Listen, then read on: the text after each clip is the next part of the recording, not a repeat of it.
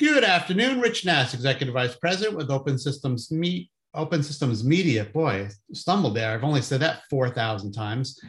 And leader of the Embedded Computing Design franchise, here for this week's Embedded Executive podcast. This week, my embedded executive is Sailesh Chittapeddi, and he is the Executive Vice President for IoT in the Industrial Business Unit of Renesas. Did I get that right, Sailesh?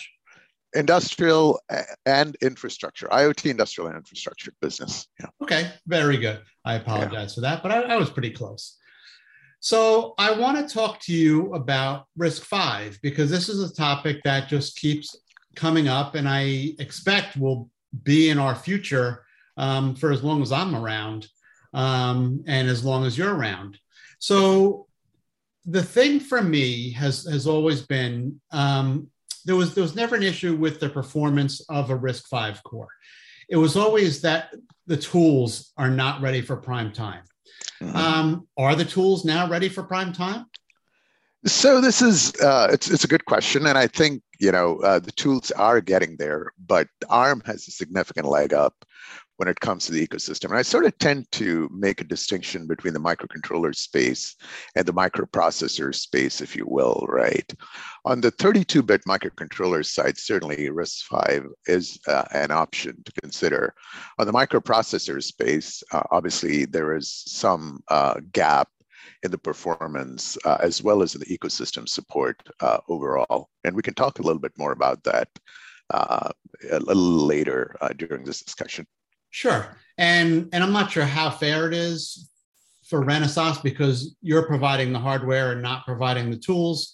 But as somebody who's selling the hardware, if you don't have the tools, whether they come from Renesas or they come from a third party, that certainly has to come back on you and be your ultimate responsibility.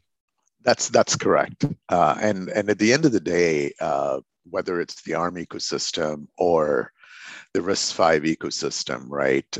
And if we are developing our own core, obviously we'd be responsible for our own tool chains that are developed in that particular process. And we're still early in terms of our own RISC-V core development. Initially, our foray has been with Andes in terms of the cores that we end up using.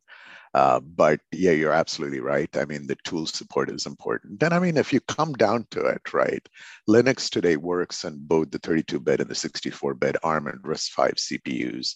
Android, doesn't officially support RISC-V, but there are certainly extensions that allow it to run. Windows, Mac OS, and Chrome OS don't officially run on RISC-V. So obviously you can tell some of the challenges that you have.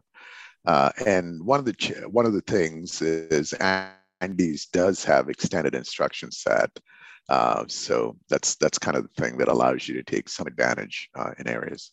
Okay, so you're sort of taking away the importance of my next question, but I'm going to ask it anyway.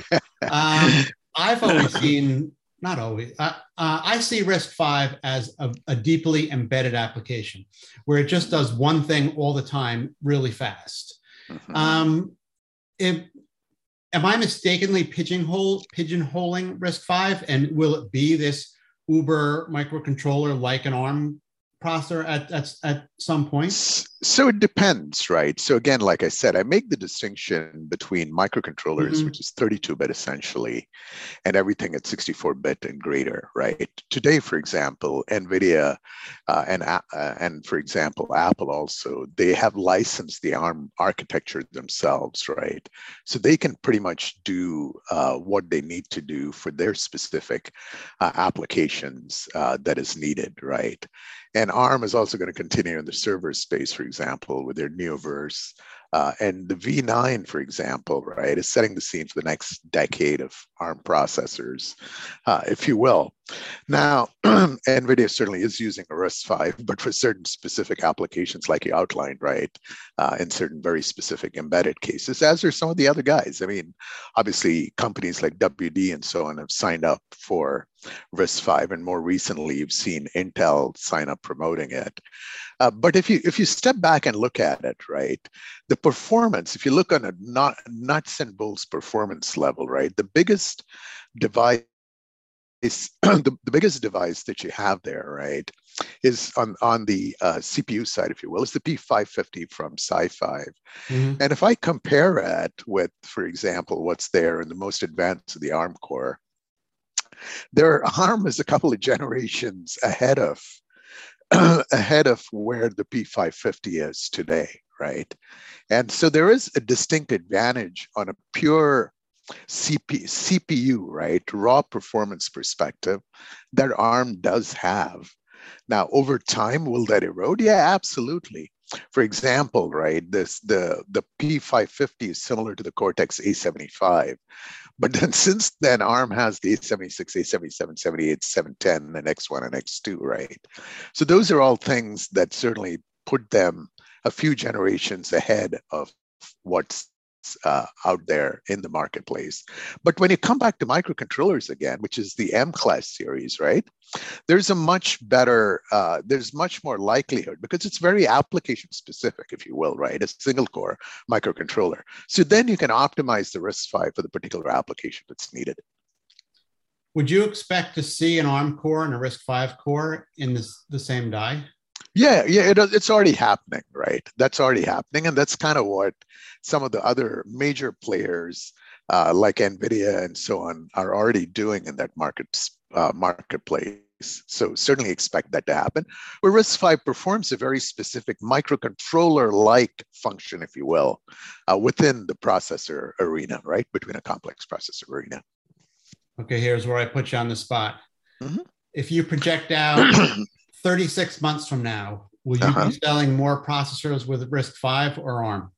It'll be ARM, definitely, without a doubt. Without a doubt. I mean, RISC-V, I would consider it's in its early innings. It's certainly getting a lot of traction and a lot of PR in the marketplace. Wonderful thing about it is it's an open architecture. It's not open hardware, just to be clear, right? But it's open architecture. And it's not open hardware processor is what I meant, but it's open architecture. And certainly it has certain distinct advantages, including the fact that if you truly go with the open source model, there's no fees for the ISA, right? Whereas on the ARM side, you do. And those are things that'll work to its advantage over time, especially in areas where you see geopolitical tensions arise, right, over time, and the ability to license ARM in certain countries becomes more challenging. Do I see the prevalence of more RISC-V in those regions? Yeah, you might find more adoption by region, if you will, more than anything else. You answered that question so quickly. I'm more surprised with how quickly you answered it than what your answer was. There was no thinking, that was definitive. No, thanks. But look, the reality is ARM has several decades of experience, right? I mean, they started in the 80s. And you look at RISC-V, they came into existence in 2010. So there obviously is advantages in terms of doing things in a certain fashion, but the infrastructure will carry ARM for quite a while. And the fact that major companies have the ARM architectural license makes it kind of an advantage for them, the incumbent advantage, if you will. Right. And that's always tough to overcome in the processor space, which I'm sure, history is replete with other processors that have been around, that have been a blip and then disappeared, right? So, yep, very true. All right, I'm going to look you up in 3 years and see if that was accurate or not. Sounds good, Rich. Thank you, Sailesh. I appreciate your time. Absolutely. That was Sailesh Chittipeddi. He is the Executive Vice President at Renesas, and I'm Rich Nass with Open Systems Media. You have a great day. Thank you.